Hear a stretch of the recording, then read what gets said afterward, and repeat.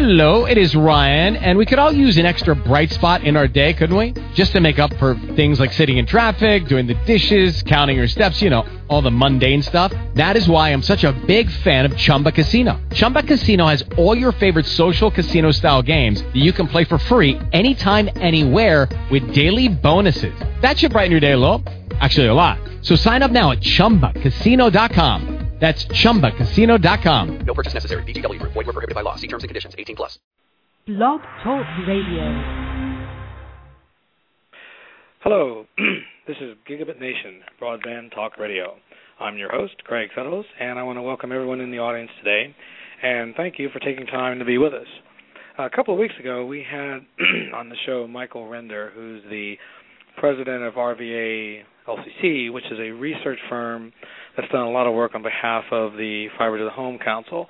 Now, when Michael was here, he discussed his most recent report in September to the Fiber to the Home Council at their annual conference, and looking at the last decade and looking at how far fiber technology has come, and also how far the Fiber to the Home Council has come in the last decade.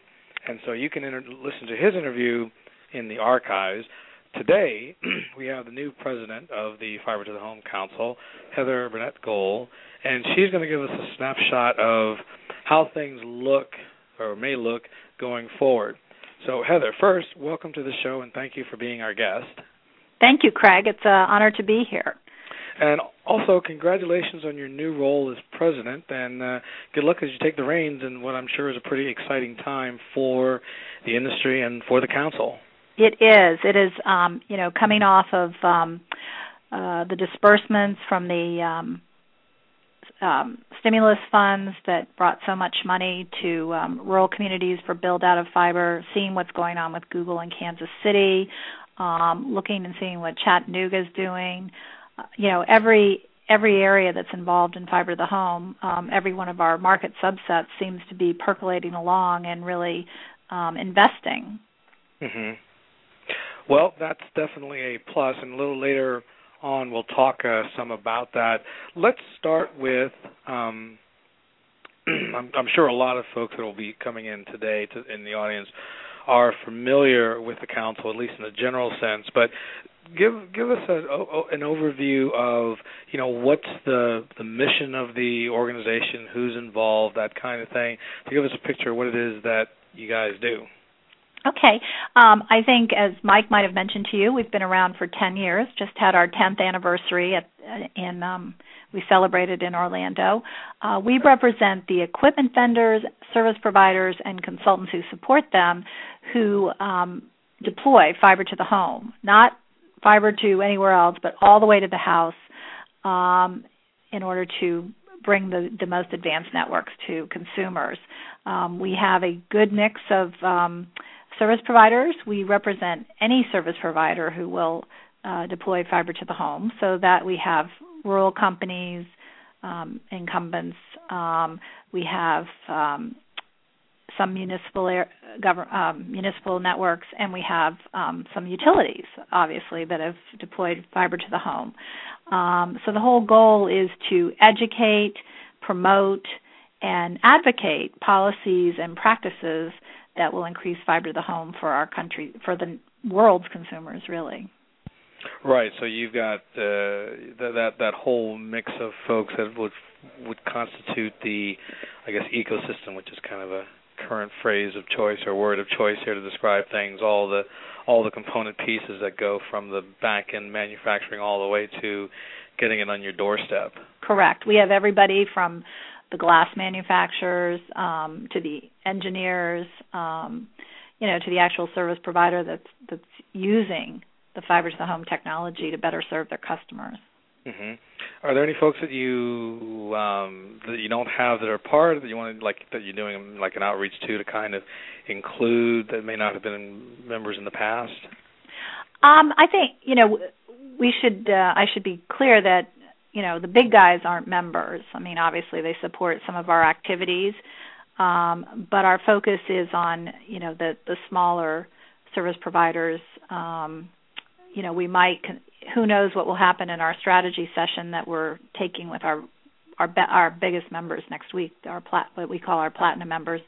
But we have tended to focus on those companies that are actually driving the investment, and also to stay true to the fiber to the home concept. We have not gone looking for companies that were just doing fiber to the node or fiber to the curb, mainly because we think to really be delivering the kind of capacity that consumers are going to need and demand, you really do need to go all the way to the house or apartment, all the way to the building. Mm-hmm. Now, are there public sector entities that are a part as well? Because I know that there are providers that are actual communities, whether they're co-ops or government-owned networks or some variation of that, some sort of local. Yes, as I said, we do have some municipals. I believe that Chattanooga, and I know, please forgive my newness, I know they go by something else, EPB. Oh, maybe. EPB, right. So they are a member, and so we have a good cross section. Mm-hmm.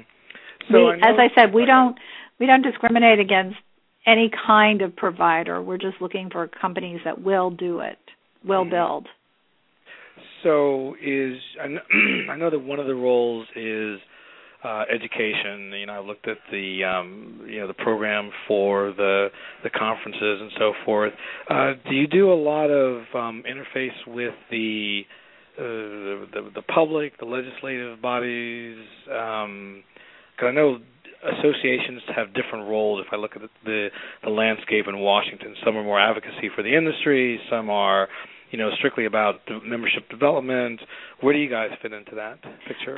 We have tended to work more with our member companies on helping them figure out how to deploy fiber to the home. We do have a strong government relations committee, and we have a very good DC Council who has represented the interest of fiber to the home exceedingly well through the broadband, the National Broadband Plan deployment, and then as we've moved through the various phases of that and the proceedings that have fallen on that. And we do get involved in legislative activity where we can make a difference. We sort of weigh our decision on how active to be in the public policy arena based on what do we bring to the table that's unique, and what do our members need that we can give them that they might not be getting somewhere else. And we will partner with other associations and with companies to pursue those goals, which will, help speed fiber to the home. Mm-hmm. So when we were talking before the show started, you had mentioned, I'm going to put you on the spot here just a little, maybe. You had mentioned that one of the steps in the selection process was they asked all the candidates for president to kind of picture what the association would look like in 2 years, and always trying to give our listeners sort of some view of the future as well as what's going on in the present. Where, in your mind, do you see, first the industry, I guess, like you're coming in, new to this particular role, but you've been in the industry for a while. Right. Where do you see the industry in another year or so, and then where do you see the council within that realm? So I think you're going to see a tremendous boost to the industry as the new networks get rolled online. Think about the confluence of things that are going on now. You have the networks that were funded through the stimulus plan being built. And incidentally, fiber to the home providers, I received about 2/3 of the RUS money out of that for last mile construction. So you're going to see that happen. You're going to see Google's Kansas City project coming up probably in next 18 months. You're going to see Chattanooga continuing its deployment. So you're going to have this confluence. Oh, and I'm so silly to forget this, the whole Gig U rollout, where they're building the new gig network to connect all the major research universities and using that as a platform deployment in those communities. So all of a sudden you have this wonderful confluence of events that are going to create what I think will be a tremendous demand from consumers that don't live in those communities. They're going to see what fiber to the home brings and its capabilities, and they're going to start saying, why not us? Mm-hmm. And I think it'll go, and especially as we see the growth, tremendous growth in data and video needs. I think I was reading the other day, I think it's Cisco says that global IP traffic will grow four times, triple in the next 4 years. Mm-hmm. And that video will be 90% of that traffic. So all of a sudden the needs for bandwidth is just going to explode. I mean, I know everyone keeps saying it can't get, how much faster can it explode? But so you have the confluence of communities getting it. You have the confluence of there being more need for bandwidth, and then you'll have people demanding it from their service providers. In the next 2 years, I think, right now we have about 750 communities deploying fiber to the home across the U.S. There's obviously we have North America, so there's always some in Mexico, obviously some in Mexico and Canada as well, some very robust communities. I think that will just give us a wonderful opportunity for expansion. Where do I see Fiber to the Home Council? We're going to continue to deliver and expand on our value proposition for our members. Some of the things we've been doing, which I think will afford us even greater outreach, our webinar series. This is something we've done two since I've been on board, which was last Monday. We did one. I know. Fortunately, I wasn't giving them. Thank heavens. We did one on the changes coming to universal service. Obviously, that impacts our rural telcos and smaller telcos. And then we did one with Blair Levin on the Gig U rollout and his sort of vision of why we need fiber to the home. So I think we'll be able to use those webinars to even get more information out to the public at large, not just our membership. One of the things I talked to in my interview, and it's based on a program we used here in Virginia. It's the creation of an online toolkit which would help communities that are considering deployment walk through the process from, gosh, we'd like to have this, to how do we actually implement it. And it includes all the steps in the process, including potential funding, how you can decrease capital and operating costs if you're going to do a public-private partnership, how you assess your demand, what is your demand. So I would like to be able to have something out there which would really be, a great help for communities that are just contemplating this for the first time. So it would be a planning tool then? Be a planning tool. But then the webinars themselves will continue with information that's valuable to our membership from all kinds of aspects, technical and public policy, and marketing. I think there's a real need for us to also help our service providers figure out how they're going to maximize their revenue from this investment. You have to be a little creative in that. And in what offerings, what you provide your consumers. So when do you think this might be completed? This is my ongoing effort for the next 2 years. Not. Well, maybe completed is not the word. But yes, I don't think anything's ever completed, right? Right. But when do you think people might be able to get the first look at this and be able to do something with it? Oh, I would hope within 6 to 9 months. You mean the toolkit? Right. Yes, I would hope within 6 to 9 months, but of course that all depends in some ways on resources and what comes out of our Platinum Member Strategy session next week too. They may decide that's not something they want. True. So tell me a little bit about the planning session. I gather it's a big strategy powwow that, the board of the council was coming together? It's not just the board. It's our platinum members. It's our platinum members. We will be gathering in Dallas to, ask ourselves all those important questions. Are we doing the right things? What else should we be doing? What should we stop doing? What are our core competencies? What would you like, where do you think our focus should be? I think it's, as a new person in my position, as the new president, you couldn't have asked for a better opportunity to really get a sense of what the association wants to do, what the council wants to do going forward. Mm-hmm. Well, it sounds like it'll be a pretty exciting kind of high-level, get-together to kind of really hammer out some solid plans to move things forward. It is. I think, listen, we've had a good brand. We have a great brand, in fact, and the council has grown tremendously over the last 10 years. I think we just feel like maybe it's time to stop and take stock and see where we go for the next 10 years. It may be just improving on what we have already. But, every entity should do regular strategic planning.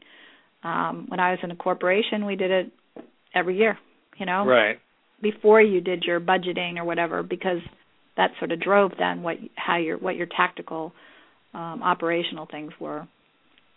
Well, I'm definitely a big fan of planning at all stages, and particularly helping communities, because one of the things I have found is that there is within many communities a general understanding of what broadband can do. If I look at 2005, which is kind of when I jumped in, and I was focused then mainly on wireless. Municipal wireless was all the rage, and people went through a phase of, why do we need to do this? Why do we need to do this? And that went on for about a year.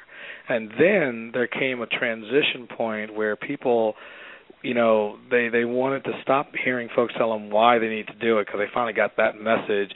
But then it was all about how do we get it done? How do we move these things forward?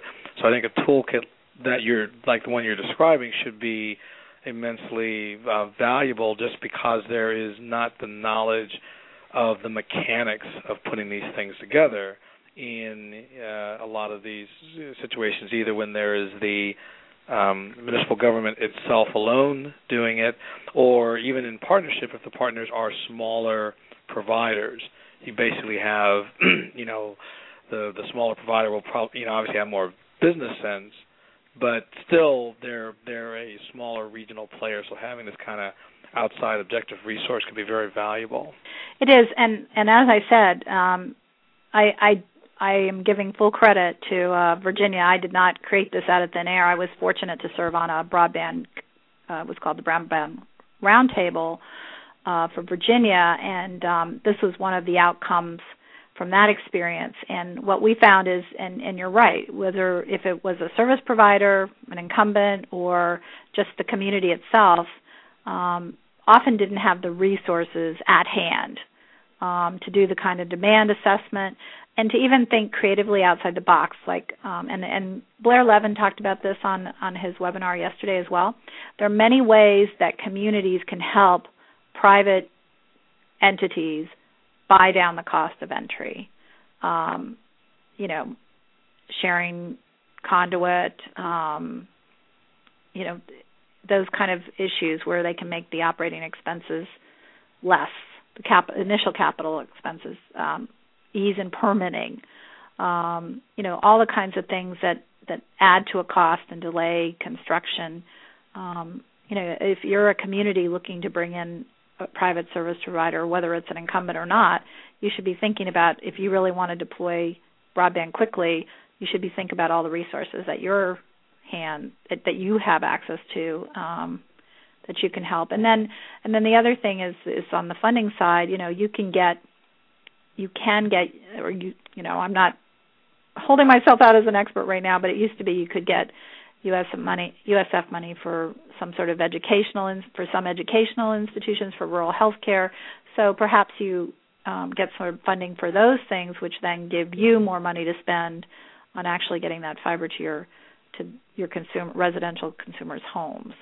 So there's all of those things that can be tied up into a box, broadband in a box, to help you deploy faster.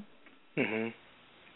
So it's interesting you bring up this issue of accelerating the deployment because the Google's point person who's driving their broadband, their community broadband effort, spoke at a conference a couple of months ago and said that was one of the big criteria when they were looking at cities to partner with. They had 1,100 to choose from, and they looked at, well, who is going to be able to help us streamline the process? Because in their mind, there are many steps along the way that bog down the process. And so the key is to figure out what they are and how do you get rid of them. So from your perspective, what are some of those things that slow down a project, and then how do you overcome those particular challenges? Oof. Well, I would say, just getting the capital is one of them, right, that we've had an issue with right now. Mm-hmm. Financing. That's one that's sort of outside of a community's control unless they want to pay for it, and that's not always ideal. Permitting is another one. I'm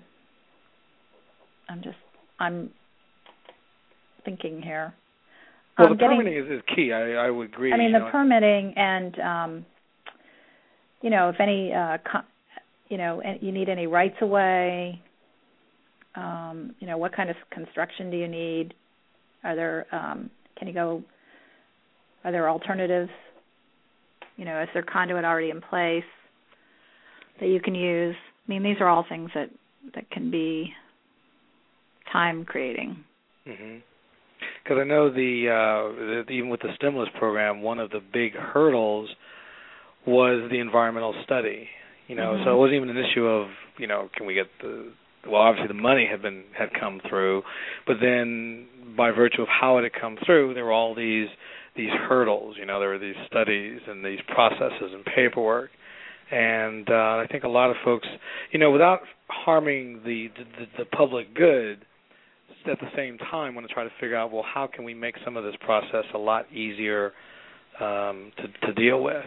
And some of those are very state-specific.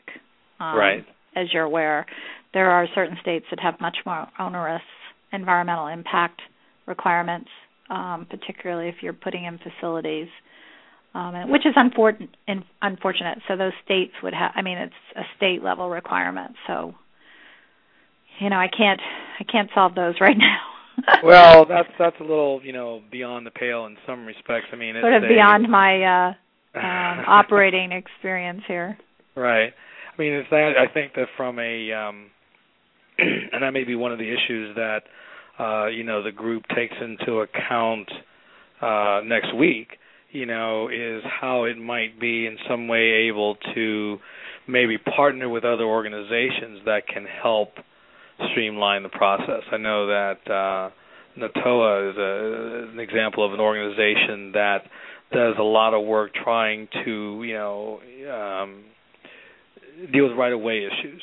Mm-hmm. Because you need them, but at the same time they can't become such a burden that they prohibit the advancement of broadband as well. And maybe that partnership between associations that kind of identify and then figure out, well, then how do we collectively attack these issues, might be something of merit for next week. That's true. Just a thought. Yeah. Thinking on the fly. So how helpful, you talked earlier about the stimulus, and it was definitely has helped the broadband business, and that you folks got the fiber to the home providers members, right? Have folks started to translate all of that into actual action? I know there was, like I said, we talked about that hiccup there in the system when people had to deal with regulation and so forth, but are these projects now moving forward? Have they gotten past all of their preliminary bureaucratic issues to move these things forward? I believe so. Particularly, I would expect that the more on the Rust side, which is where most of the fiber to the home providers would be, not necessarily on the BTOP side or the Department of Commerce side. They're pretty used to building networks. So, regardless of what the technology is. So I don't anticipate that we'll see the same kind of, they're more established companies. Some of the BTOP providers that got funded were relatively new entities. So they might have been overwhelmed by the requirements, whereas my anticipation is, and, just looking at the kind of companies that got the Rust funding, is they probably are more used to dealing with this kind of these kind of issues. So now the stimulus represents one government response, which is basically find money and put it to the task. And then there have been recent announcements of additional funds. RUS just had an announcement a couple of weeks ago where they've added to the pot. Are there policy changes or improvements that could facilitate an expansion of the broadband deployment effort, do you think? It's hard to say. It's yet to be seen what the impact of these new FCC Universal Service funding changes will be. The what is it called? Connect America Fund. The Connect America Fund. Whether that will be, whether it will be helpful or whether it will be proved to be, just a decrease in funding, right? So I think that we're waiting on that one. Obviously it would be great to have even more funds available from RUS, from RUS, but given the economic realities right now, it's unlikely. So does that mean then that do you expect that hope will lie with more companies such as Google becoming involved? I mean, Google is kind of a unique duck in terms of how they have approached this thing, but, I got to believe there's more than one Google out there, more than one company with capacity that might look at this and say, we got to jump in this as well. Well, I think it's a combination of things. There, you don't have to have the funding capacity of Google. I haven't been in the job long enough to be able to talk authoritatively about the economics, but I know that they are it's becoming much more reasonable. You can't say that fiber to the home is expensive anymore. There have been advances in the deployment that have made it a much more competitive offering. And then in terms of deployment, and then when you put the revenue capabilities on top of that, the economies have really changed. So it may be that in and of itself will drive more private investment. Plus the demand, as I said at the beginning, I think is going to explode. Now you also, I think, have a situation that as it becomes more affordable, and you don't necessarily need someone with Google's muscle, at the same time, getting business involved in a similar fashion may still make sense. Like, for example, Corning in three counties in upstate New York decided to invest $12 million in a network for those three counties. And part of it is because they're headquartered there, and a lot of their company operations will benefit by having the network. So, again, I look at that and I say, well, there's got to be more companies like that, that aren't necessarily technology companies in the Google sense. They're not necessarily providers, but at the same time, there can be a business case made, or that they can make a business case, say, this makes sense for us. Right. No, and I think you're right. I think that will happen. Because one of the things, I'm and just to go back, that's sort of the premise of the Gig U thing, that it won't be the companies, but it'll be the research universities, and they'll be building out in their communities. And, I think it also speaks to, if we throw the net wider, I did a presentation in Missouri where I said, everybody needs to step out of the box and look at different ways, different potential partners, different potential funding models. There's no reason to always look at things in the same, four walls that we typically see. I think especially when we look at some of the policy decisions that come out of Washington. But I think that, you get a bunch of creative people around the room, both in government and in nonprofits and in the private sector, sort of like, that your membership represents. I think you can start, or collectively folks can start thinking of new ways to tackle these issues. I agree. There has to be, we're not going to have our government is not going to pay for this. Right.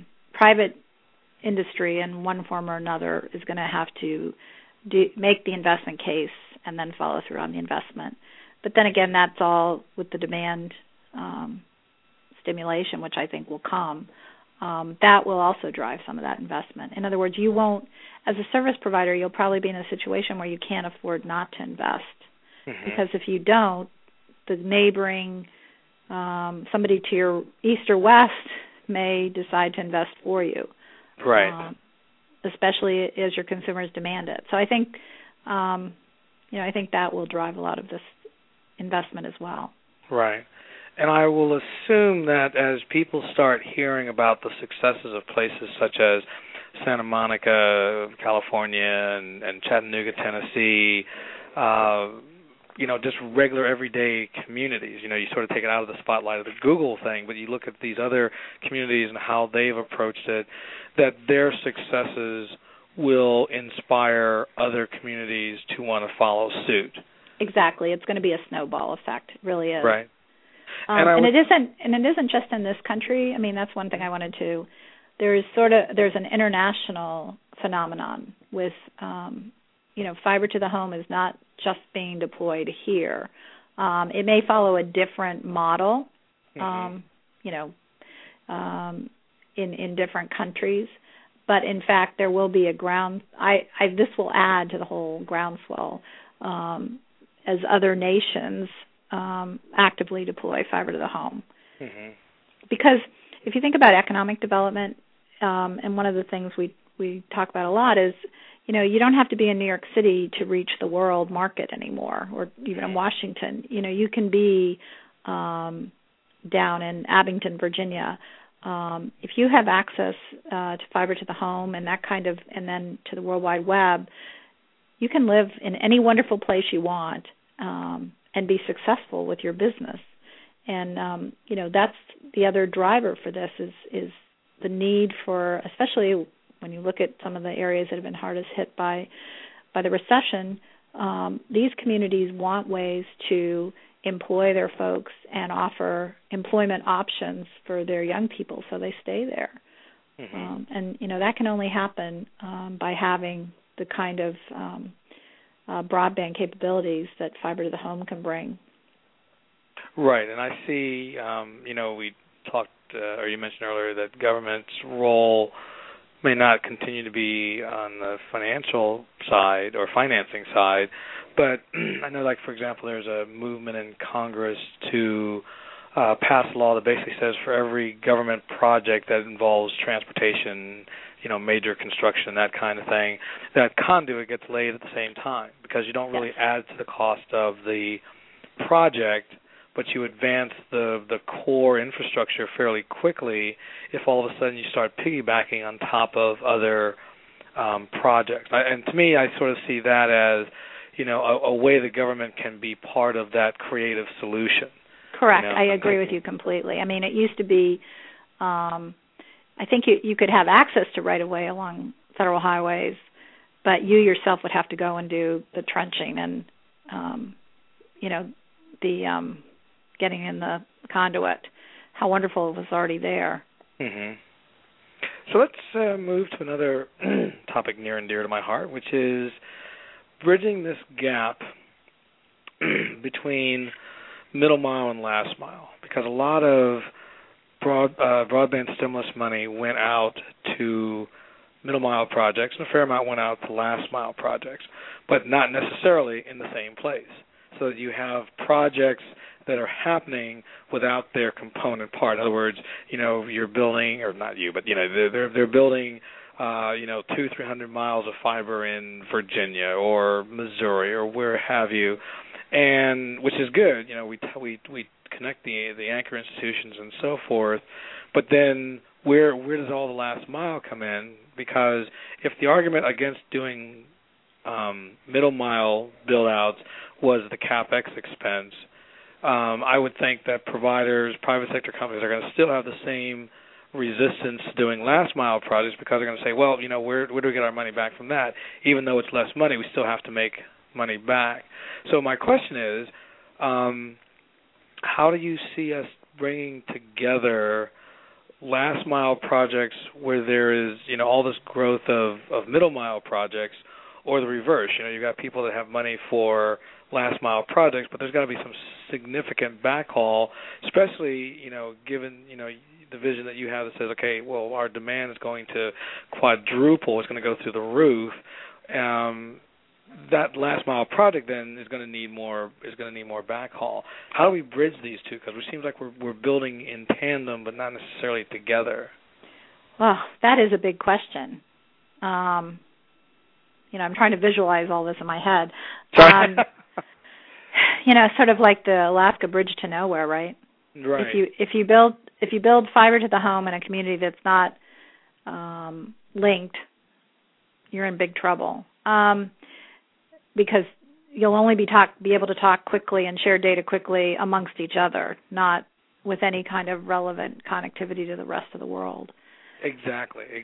That's the danger I see. It is, and I would hope, and haven't looked at this, but somehow you're hopeful that when they did these awards, which probably is just way too optimistic on my part, that there was some sort of effort to connect middle mile with last mile, but you're probably undoubtedly right. So that will be a challenge if we do have,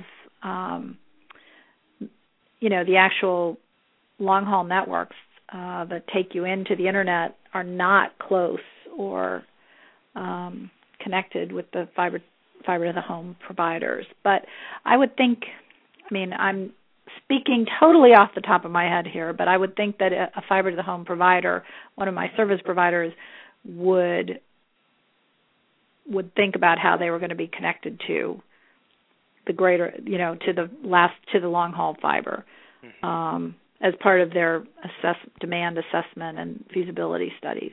It just wouldn't, like one of our, we throughout Virginia, we have a rather, and I'm sorry to speak about Virginia, that's what I know best at this point, so I didn't want any of my members to think that I'm dissing them in any way. No worries. I think everybody understands. Throughout Virginia, we have a middle mile provider, NBC, Mid-Atlantic Broadband Communications, and they are also hooked into something called LUNESCO, which stands for the counties in Southwest Virginia that built it. I think it's Lee, Wise, and Henry County, perhaps, LUNESCO. And then we have one of our very successful service providers, Bristol Virginia Utilities, BVU, right, who's a last mile provider. So fortunately, those guys are all hooked together, and then NBC has long haul that connects it into the big Equinix machines in Ashburn and on to the world. And they also go south to Atlanta, so they have connectivity there. And one would hope that was sort of the model that was going on throughout there, that the middle mile project should have been fashioned to connect communities where we're also deploying broadband to fiber to the home last mile connectivity. I don't know what we'll do if we find sort of those islands. Interesting. I haven't looked at a map to see if that happened. So I think then, kind of taking this discussion to the next step, in addition to trying to prevent, like I said, islands of silos of technology and so forth, there's also the issue too is that you reach a certain point, and you find that it makes no economic sense to run a wire somewhere. You've got the far reaches of the county, the rural area, the hills area, whatever that we're dealing with here.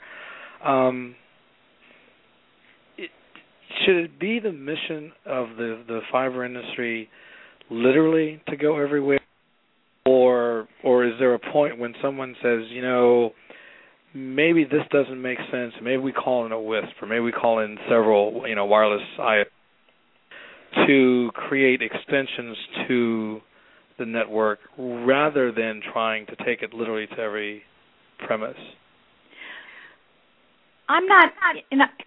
Something just happened. I'm not convinced that we know the economics. That we know the economics closely enough to make that determination. You're sort of relegating the person at the end of that line to a less than desirable throughput, and maybe less than they need. Mm-hmm. So and I'm not sure that the economics aren't changing enough that to put in the radios and the cell towers and everything else you'd need to get to that far off location, you couldn't string fiber. So, I think the jury's out on that. So you're kind of taking a wait and not so much a wait and see. It sounds like we're doing several things in parallel. I mean, we're building, we're doing what we can, what we've got, but also keeping an eye on the fact that every year costs go down. They do. Costs go down. Costs go up. I was down talking to an institution, and I was actually speaking with an institution in Virginia that does have a lot of broadband wireless, and their analysis was it's much cheaper for us to pull fiber. So that's what I'm saying. I'm not sure that those perceptions are reality. Right. And Michael, when he was on, also talked about that. He put the big picture out there of, there's the upfront cost, yes, but then you have the long term. The fact that if I build a 1 gig network today, I don't have to rebuild the network to get 100 gig at some point in the future. I just, replace certain electronic components along the route of the network or of the infrastructure, and that's the cost. I mean, there will be money, but it won't be like I said, you're reinventing the wheel every couple of years, which is what scares the craziness out of we call it making the consumer's network future-proof. Right. And if you factor that in, then the economics look a whole lot different as a result of that. Correct. I think unfortunately, and that's why I'm very excited about what's going on in the marketplace. I think we sort of went through this period, and we're just still in the middle of it because of the feeding frenzy, created by the big incumbents. Mm-hmm. That wireless was everything and the be-all, end-all. Well, it's my wireline. Well, I fortunately live in a fiber-to-the-home house, so I know exactly all the wonderful benefits of having fiber-to-the-home.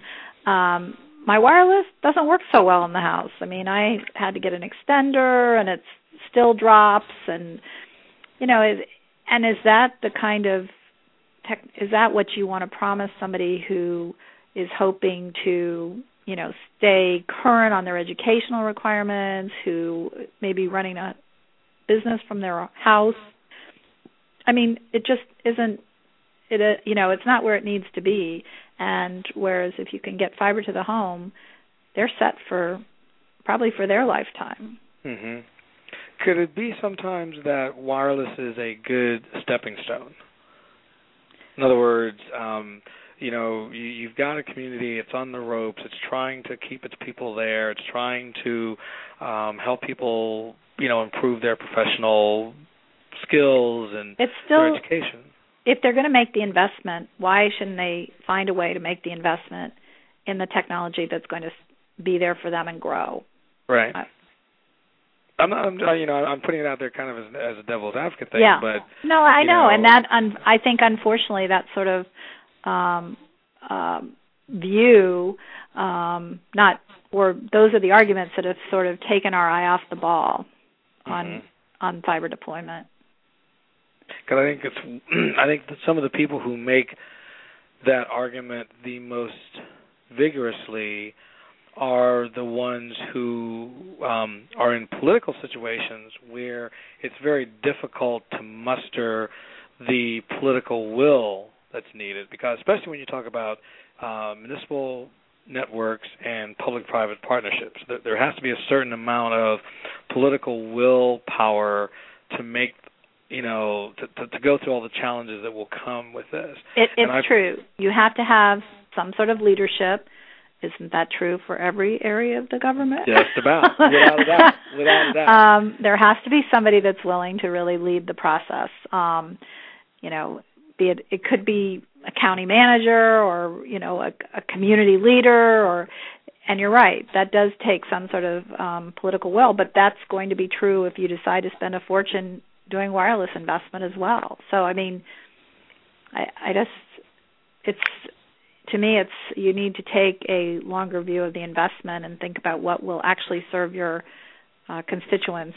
Be the end user customer or your business users, over the longer haul. Okay. And with what they need to grow. Right. I mean, I don't argue with the argument for growth because clearly I've made that argument a bunch of times. I also at the same time listen to a lot of people who talk about, they can get X out of the budget. They can get X through a city council or a county commission, the body or whatever the board happens to be called. And, X times whatever it will take to build the fiber part becomes problematic. And there's a point, I think there's a, as the price of fiber comes down and as the capability of wireless, particularly fixed wireless, goes up, I think you will run into more people, both adopting the fiber side of the fiber solution, but I think you may also find people willing to do the hybrid network. Because another draw of wireless is that ability to be connected while being mobile. I mean, I think that's the large reason why a couple of the cable companies, at least for a stretch, were building wireless networks and offering the service as part of their package. So it's basically you have cable in the home, you have cable in the business, but while you're out and about, we will also let you have, give you access to wireless. Oh, yes. Who doesn't? There's nobody that in our industry that survives without a smartphone today. So, I'm not arguing that. I'm just saying that for what your needs in your home, and especially in terms of content delivery, and I'll use an old-fashioned term, computational, meaning not like in the old days when you're talking about doing big science projects, but right. In terms of interaction with a greater world, you need fiber. If I'm running around in my car, let's hope I'm not watching video at the same time. You're not even supposed to be texting at the same time. Very true. Very true. Which is a small bandwidth issue. Right. So I have a question. I want to shift a little bit to the operational side of the business. I was looking at... And here you may have me flat-footed, so... Well, because my background is not technical. That's fine. No, but I noticed in the last conference that there was a whole track devoted to marketing, and I've also noticed that there have been in different cities once a quarter, I believe, a session on marketing. Yes. It seems like the council has fully embraced the fact that marketing is kind of important. And I have a bias being a marketing guy from way back in the day, but I sort of feel like marketing is a crucial element. If you don't market effectively, you have no subscribers, you have no partners, you basically have no business. Correct. But technology companies historically have been slow to grasp that. Great engineers, great engineered product. Our marketing, we'll hire a salesperson. So is my assumption correct that you guys have definitely pinpointed marketing as a key discipline that your members need to have and understand? Yes.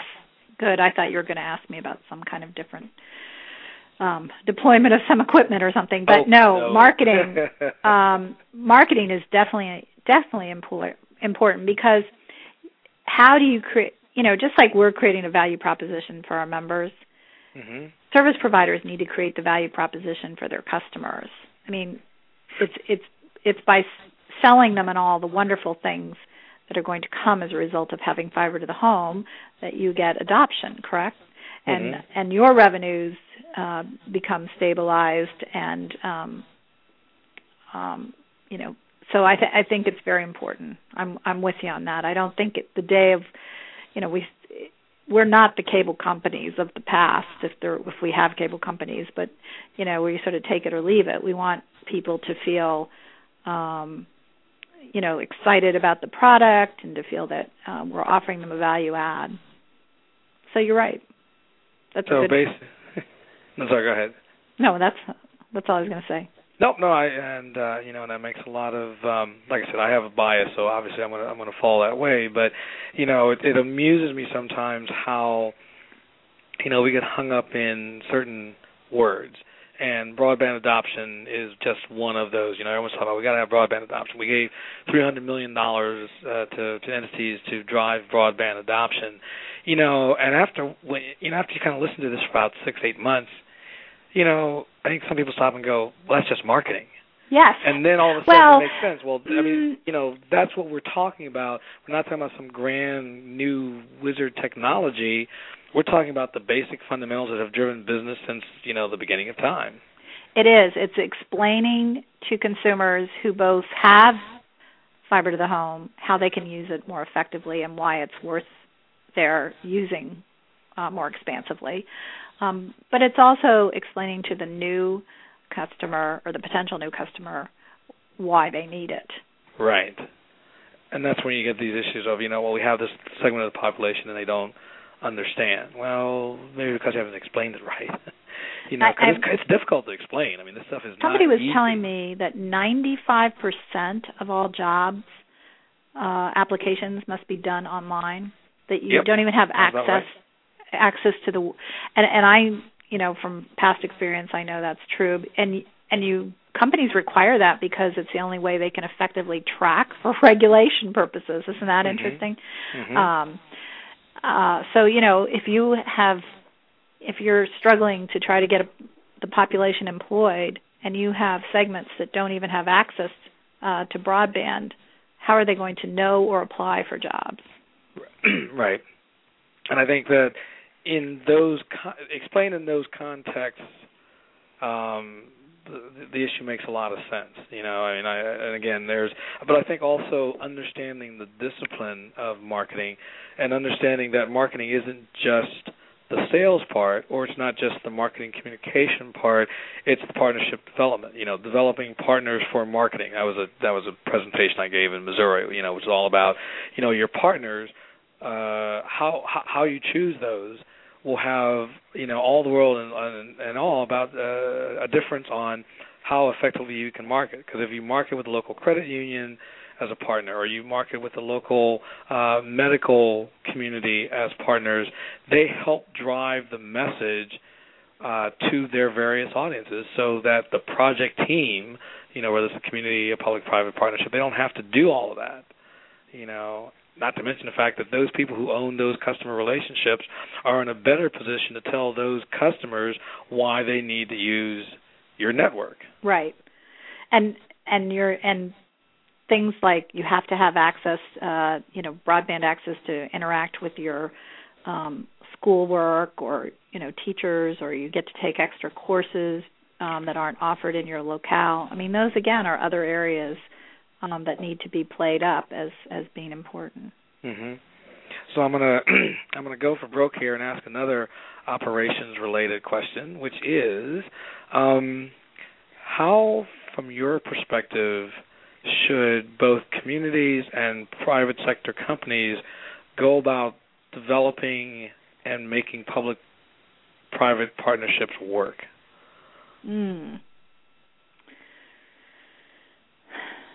I think every community has a different, first of all, every community has a different service provider structure, correct? So obviously we have many service providers that are anxious to invest in their communities and I think are looking to reach out to their communities and work with their communities to bring fiber to the home there. They already have good relationships and with very little assistance from the community, just some little prompting, they're going to continue to build those networks that are future-proof for them. I mean, and then you have other areas that maybe the service provider hasn't quite gotten the message yet, and I think that's when you have to. We talked about this earlier, leadership in the community, where a community expresses their desire to move into the future-proof future-proof network of the get that deployed, and they may have to go out and do an RFP and bring in private providers to bid for that with the proper, as we talked earlier about the buy down and investment and potential operating expenses. That might provide the incumbent service provider what it needs to invest as well. So I think you hope that your service provider, and I know many of our service providers have taken the lead in those deployments, but if they don't, the community may have to do a little incentive work. Interesting. Now, one of the things that I have been kicking around, and something you might want to throw out next week, see if it flies or not, but I was talking to the person who heads the equivalent of the League of Cities for the state of Missouri. And I said, one thing that you guys might want to consider is rounding up, 10, 15 communities in a region or a county or whatever, and create an incentive package for why businesses want to deal with Google. Basically, we are this community. We have these assets, these benefits, these resources. We think your company should come to our area and partner with us to build a network. Now, it's thoroughly, I guess, off the wall when you think about it initially, but, I mean, the idea was that 1,100 communities came up with some pretty creative ways to market themselves and why someone should come and build a network there. Wouldn't it make sense for some of those same communities to go out to other businesses or other industries and say, look, we're why you should partner with us for that. You win, we win this, whatever. What do you think? I think it's it's a chicken and the egg problem. Sometimes those communities don't have the resources to do the marketing. That's one. Nor do they have the resources. In other words, the fiber coming into their community will bring the resources, as opposed to them having the resources today to attract the company. I mean, it's almost like they need to work with companies first, saying, "Will you come here if we have this?" Right. And there's a certain amount of that as well, and it might even have been it's Michael. Good to work. Yeah, I would say working with your economic development councils. There's they're usually county-based throughout the states, and also every state should have statewide economic development board or council. They may be able to help individual communities do this kind of partnership building and coalition building. But they may help you do it in the context of bringing, capturing a certain employer to come to a given area. Right. And again, I think it's thinking outside the box for the purposes of finding a new path to the same end goal. Everyone says, okay, well, we didn't get Google money. Well, great. But there's a whole bunch of other places that have money for whom the case can be made. That's you know, correct. and maybe the League of Municipalities or some sort of city league is that body because they've got all the community connections, but they're also tasked with, you know, helping to market those cities to the outside world. And that's why I was talking about. I mean, that's true for cities, for urban areas, but I was talking about, you know, less. That's why the Economic Development Council. Oh, right. On the rural side of things. Right. Excellent.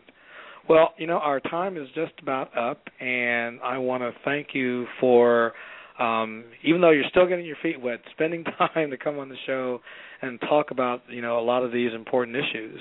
And I wish you, again, best of luck, you know, heading up the council and in your session next week. Hope lots of great ideas come from that.